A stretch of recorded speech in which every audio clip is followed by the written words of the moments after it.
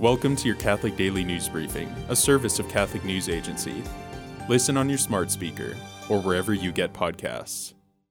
A recent New York Times investigation found that some prenatal blood tests have alarmingly high false positive results for genetic disorders that frequently result in the abortion of unborn children, and pro-life leaders say they are deeply disturbed.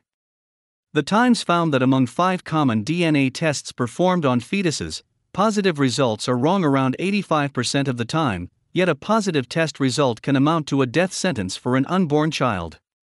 While the Times report does not delve deeper into screening for Down syndrome, pro-life advocates stressed that those tests, too, can be unreliable.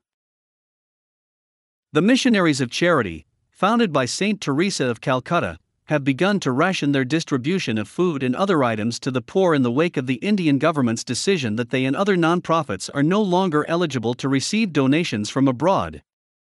The missionaries normally help some 600 people at their Kolkata mother house and their children's orphanage Shirshu Bhavan. While foreign donations are not allowed at the moment, donations from within India help some work continue. A spokeswoman for the Missionaries of Charity in Kolkata said last week that funding for the missionaries' work would not be affected immediately due to local support.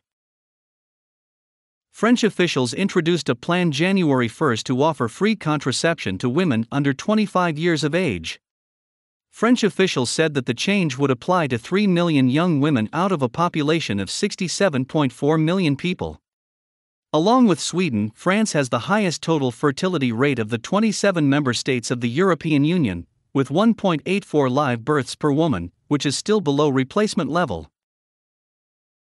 Today, the Church honors St. John Neumann, a native of Bohemia who emigrated to New York to serve Catholics in America.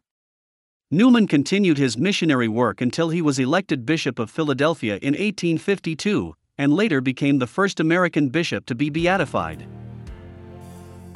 Thanks for joining us. For more, visit CatholicNewsAgency.com.